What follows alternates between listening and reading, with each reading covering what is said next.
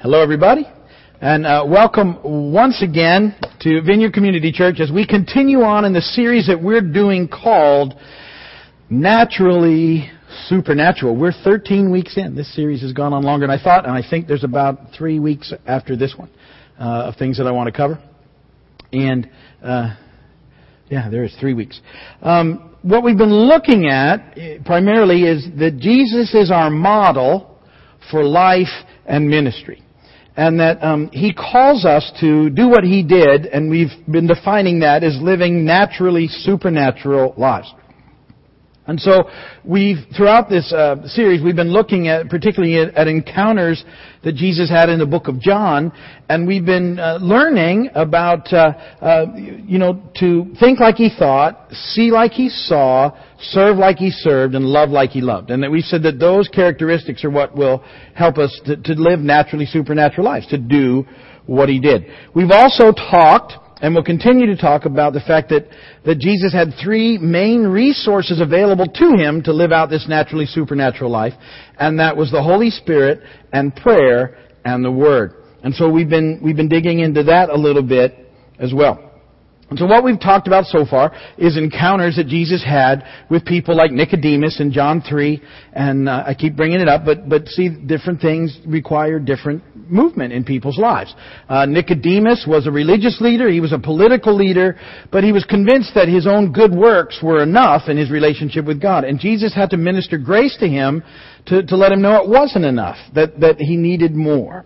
In the next chapter in John 4, Jesus encounters the Samaritan woman at the well. And she's totally different than Nicodemus because she knows she's a sinner. And yet what Jesus does is to show her the value that she has in God, that God wants her to be a worshiper. And so He ministers grace to her in that fashion.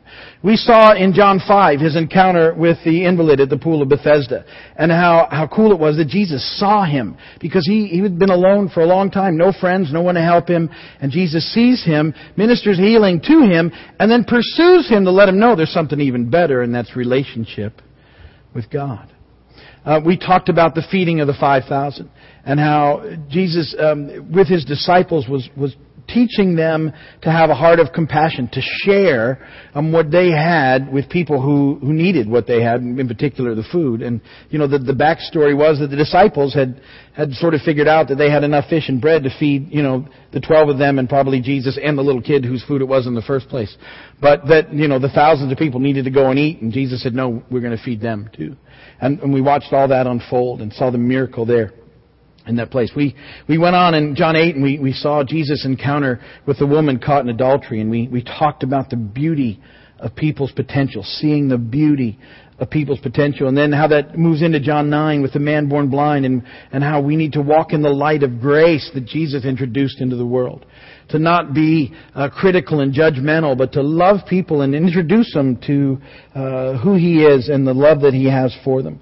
And then we moved into the Last Supper.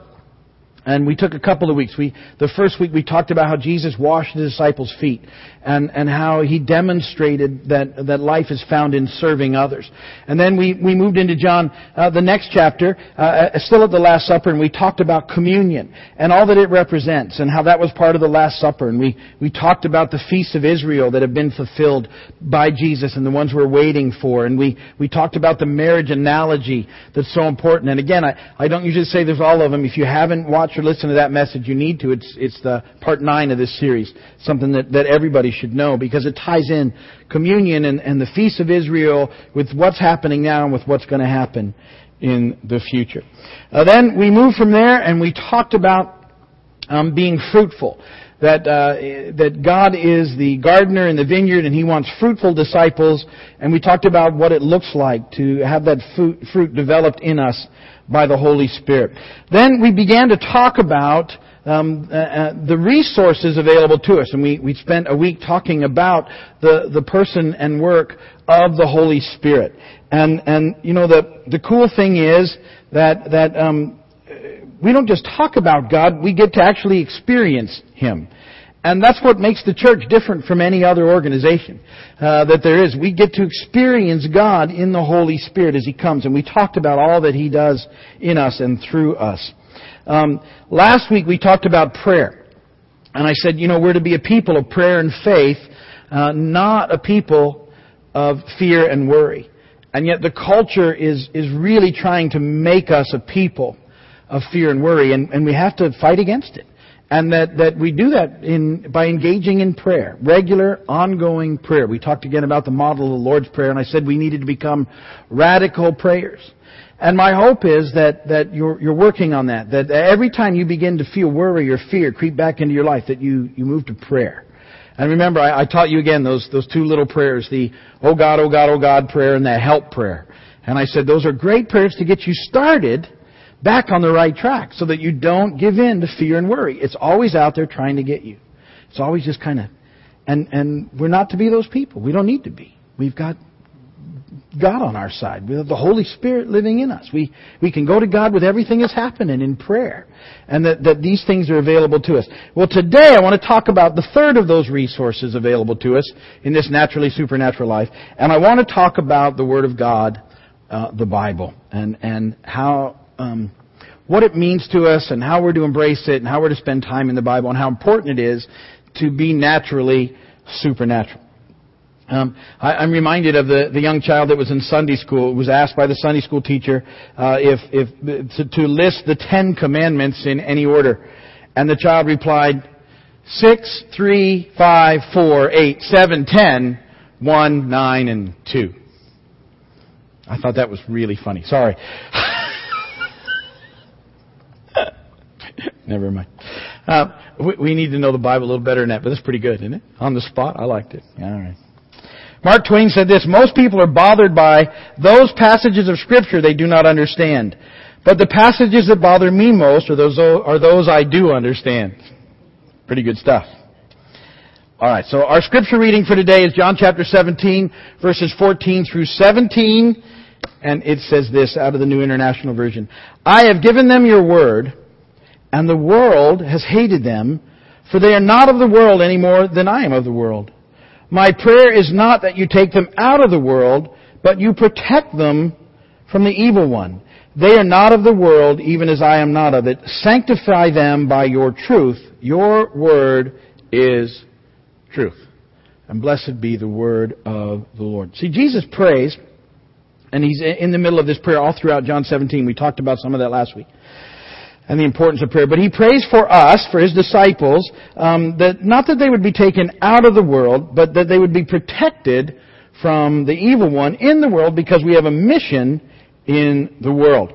And though we live in this world, we're not supposed to move in it the way the culture does. Paul tells us this in 2 Corinthians 10, 3 and 5. For though we live in the world, we do not wage war as the world does. The weapons we fight with are not the weapons of the world. On the contrary, they have divine power to demolish strongholds. We demolish arguments and every pretension that sets itself up against the knowledge of God. And we take captive every thought to make it obedient to Christ. See, and the way that we do that is we cannot get our perspective for living from the world, from the culture, but we get it from the living God. And the way that happens is we go through a transformation in our minds that takes place and is made possible through the Word of God. And as we're yielding to the Holy Spirit in our lives on a daily basis, we talk about as we're praying, we also need to incorporate into our lives the Word of God, the Bible. We'll never be naturally supernatural without making time and including the Bible in our lives. And yet most of us in this country have Bibles. Many of us have way more than one. I know I do. I have computers full of them and rooms full of them, and they're everywhere. But the Bible is just something that's on your shelf if you don't read it. And we need to be a people who read the Word and who know the Word and who study the Word and who meditate on the Word. And, I know we're not all going to be theologians, and that's what I'm talking about. I'm just talking about having some kind of daily life that includes the Bible. And it, again, doesn't have to be huge quantities of time. I think some people think, I can't. Just like, there's time for prayer. We go, there's no time for prayer because of worry.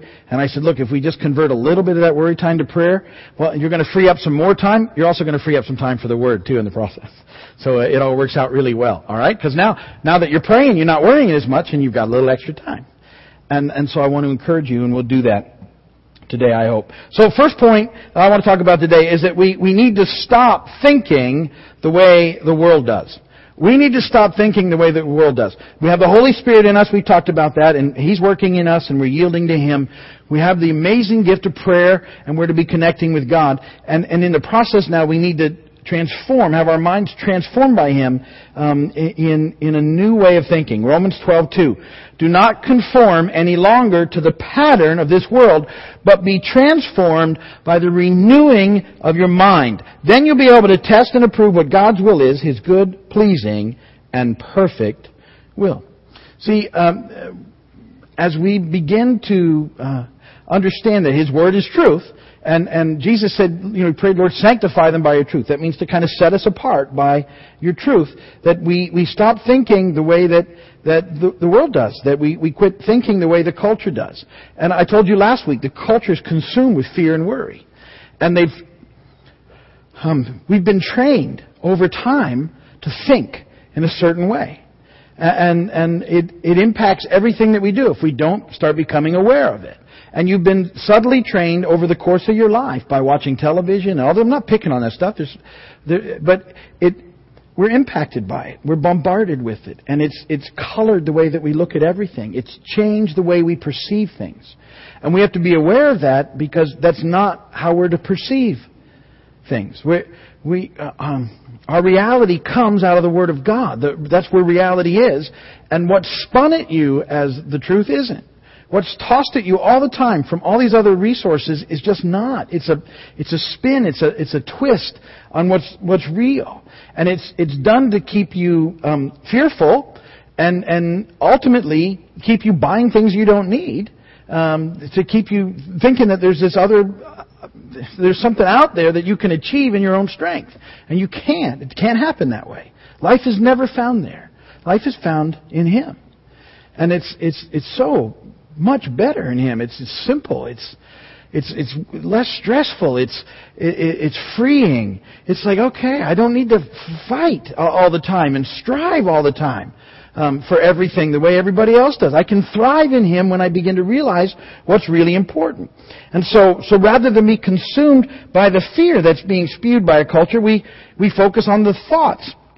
We focus our thoughts on the kingdom of God and the things of the Lord. And not to be conformed to the pattern of this world, but being changed by the renewing of our minds. Because God has a different way of looking at things. He does. His perspective is different. I like to call it that we need to learn the perspective from the throne room of God. That's how we need to try and learn to see. And we've talked about seeing like Jesus saw. We need to see from the throne room what's happening. And it's a totally different perspective than our own. See, that's the second point, is we need to start thinking God's way. We need to start thinking God's way. And our mind is renewed by the Word of God, which is also called the sword of the Spirit. We've talked about that. Hebrews 4:12 says this, the Word of God is living and active. Sharper than any double-edged sword, it penetrates even to dividing soul and spirit, joints and marrow. It judges the thoughts and the attitudes of the heart. See, the Word of God, do you see that, is living and active. So as you, as a believer, open your Bible and you begin to read your Bible, and the Holy Spirit is in you and He's leading you into truth. We've talked about that, and you're connecting with God. The Bible ought to challenge you all the time. It ought to be something that when you read, it's challenging you about how you live and about what you're thinking about and about the things that are consuming you that aren't right. It's a challenge because it's alive and active, and it cuts away even on us because we don't have it all figured out. I don't know anybody who has it all figured out. I don't. And if you think you've got it all figured out, let's meet later. Because we don't. We have parts of it figured out. But, God is constantly challenging me in the Word, and the Spirit of God is showing me things that are in there that I haven't really thought about, and I realize I've got still some old tapes that run in my mind that existed, before I knew Jesus. And I, throughout my life, I've realized that things have come up. Things that were put in there back when I was a little kid by people who said things to me or that had authority in my life, and they spoke things, and, that stuff gets in there. And you had to challenge it by the Word. It's a constant thing. We're growing all the time in the Lord. 2 Timothy 3:16 and 17. This is out of the Message paraphrase. It says, every part of Scripture is God-breathed and useful one way or another, showing us truth, exposing our rebellion, correcting our mistakes, training us to live God's way. Through the Word, we are put together and shaped up for the tasks God has for us. See, as we continue to study and to learn and to read, it helps us to grow. As well as yielding to the Spirit and doing the next right thing, the Word, that we know the truth. And we've talked about, our ability to go when we've messed up, we know we messed up, to go back to God and ask for forgiveness and to confess our sin. And that idea of confession is really just agreeing with Him about what's true. And this is what's true. The culture doesn't agree. And anytime, I'll tell you this, anytime the culture disagrees with the Word of God, trust the Word of God. So it's always right. Okay? Lots of things change around us all the time. Ideas change, people's thoughts change, but the Word of God is unchanging. Third point. So in order to do this, we need to spend time in His Word. We need to spend time in the Word of God. Psalm 1:1-3. Blessed is the man who does not walk in the counsel of the wicked, or stand in the way of sinners, or sit in the seat of mockers. But his delight is in the law of the Lord, and on His law he meditates day and night. He is like a tree planted by streams of water, which yields its fruit in season, and whose leaf does not wither. Whatever he does prospers. Okay, so as we begin to spend time in His Word, see, it begins to sink into us. And it challenges us, and it changes us, and the Spirit illuminates it to us. But we have to take it in. See, we can do a lot of things. Now, you coming to church is a good thing. Listening to sermons is a good thing. Going to Bible studies is a good thing. Listening to Christian music, those are all good things. But you also have to incorporate reading the Word of God for yourself. You have to do it. You have to make time for it. You have to take it in. You have to drink it in. When I first got saved, I was really busy. I worked 2 or 3 jobs, and I was always busy. But I had to drive every day. And so the first time I worked through the Bible was listening to it on tape. And that counted. I got a lot of it. I've read it many, many times since. But it was something I did to fill up the time. It was way better than anything else that was available to me to listen to. And I had a half-hour drive both ways. Boop. They don't even have cassette tapes anymore, but that's how I had it back then. You can get it now on your iPod, iPhone, the Bible, and you can just listen to it anytime you want. But I would do that. I mean, there needs to be, you need to take it in.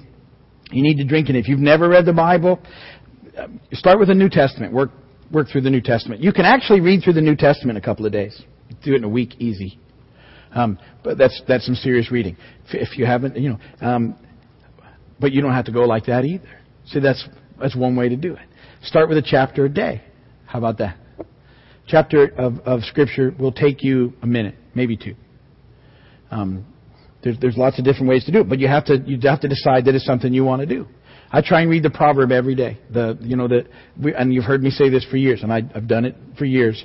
I miss a day every now and again, but most of the time I get it. There's 31 proverbs. There's 31 days in the month usually, and so whatever the day of the month is, I read the proverb for that day. And so if it's today's the 8th, right? Yeah.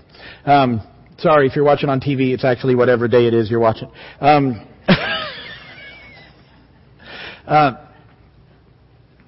so I read that proverb. It's something that I do. And then I think about it during the day, and I pray about it. And I try and pick one part of it that speaks to me. And I'm amazed how often something jumps out of the proverb. But, if you haven't read it, start a chapter a day. People do those reading plans throughout the year. That's great if you can do it. The problem I usually find with that is if you miss a couple days, then you feel like you're done and you just give up. So that might not work for you, but, pick it up where you can. You'll get to it, but you need to read it. And you need to spend some time every day. Again, I'm not talking about quantum hours. Usually I'm talking about a few minutes. I want to encourage you to make it a part of the habit of your life. You know, we try and make this as practical as we can, you know, in this life. And so, you know, a time for prayer should be, you know, kicked into you every time, you know, that you start, instead of worrying. And we talk about living by doing the next right thing. That's yielding to the Spirit, knowing He's there. And now it's just trying to incorporate a little daily Bible reading into your life. And it will change your life. Just a few minutes every day. Last point, number 4. We also need to be thankful. And this is a huge part of this process, and particularly in the Word of God, I think it's very important to be thankful people. Philippians 4:6-8, we touched on this last week about prayer. It says, do not be anxious about anything, but in everything, by prayer and petition, we talked about that, with thanksgiving, present your request to God. And the peace of God, which transcends all understanding, will guard your hearts and your minds in Christ Jesus. Finally, brothers, whatever is true, whatever is noble, whatever is right, whatever is pure, whatever is lovely, whatever is admirable, if anything is excellent or praiseworthy, think about such things. To me, it speaks about dwelling and thinking on the things of God and the things in the Word of God. And that we need to cultivate that in our lives. And it's what we need to be thinking about. I talk about meditating on the Scripture. It means to me that I find that passage of Scripture in the day, and throughout the day I'll think about it. I'll just think about it, what it means, what I think it means, what was happening, what's it all about, you know, and I'll dwell on it to try and know it better. So it helps to shape and change me for the things that God has for me. And so you know, those verses kind of fit with everything we've talked about today. We're not to be conformed to the pattern of this world, but we're to be changed by the renewing of our minds, by right thinking, by keeping our thoughts focused on God, about His will and His way, not ours. This is important, but why thankful is so important. We need to look at what we have instead of being fixated on what we don't have. See, that's part of the fear and worry the culture brings into the picture. Is that thinking causes you, that whole perspective causes you to be thinking about all the time about what you don't have. And it puts us into this place of when and then thinking, which is not good for us as believers. When and then thinking says this, when this happens, then I'm going to be happy. When this happens, then I'll be happy. And we've all got those things. And we need, whatever that blank is, the blank, when blank happens, then I'll be happy. That's becoming an idol in your life, and it's getting you, it's messing up your world. Because it won't work. It doesn't, you've already figured it out because you had those things in your life before, and you've gotten those things and you didn't make it any better. So if you got, then now there's something else, because that's not where life is found. And so we have to get out of that kind of thinking. And because that thinking is hurting us. It keeps us very self-focused. And that's not where we find life. And so the question is, you know, ultimately what really matters in life. And it's that life is found in His ways. It's not found in the ways of the world. Life is found in living the naturally supernatural lives that He's called us to, and that He's made possible for us to live. And so I just want to encourage you, you know, again, remember to be thankful, to encourage others. Keep trying to do the next right thing, because that's where we're learning to yield to the Spirit of God. Whenever you feel that prayer worry come on you, pray, connect, simply just get in touch with God, and take a few minutes every day to read the Word of God. Just let it soak into you. And keep doing it. Make it a part of your life. Make it, because this is where life is. See, if we're too busy for this, we're not, something's not right. See, this is where life is found. 5-10 minutes. It covers most of it. It gets you started. And then it builds from there. But you know, you got to start somewhere. So pick it up and read it, and know that it's a great resource that we have, and it's a viable, you know, it's a valid and very important resource in order for us to be the naturally supernatural people that God has called us to be. So that's that. We've talked about the 3 resources. I'm going to talk about 2 more encounters over the next couple of weeks that Jesus had. Next week we're going to talk about Jesus' encounter with the cross, because that's one that we got to know. And then I want to talk about, in the last encounter, how Jesus reinstates Peter after he denies Him 3 times. Because, see, it's good to know that even when we mess up, Jesus loves us and can use us. And we got to know that, because everybody in the room has messed up repeatedly and will continue to mess up. And you've got to know that He can use you. And then that last message, I'm going to talk about making this practical and taking it out into the world. So that's what's coming up in the days ahead. We're going to stop there. If you're watching by video or on television, thanks for watching. If there's anything we can do for you, call us, write us, email us. We'd be happy to pray for you and spend time with you. But we're going to close here today in prayer.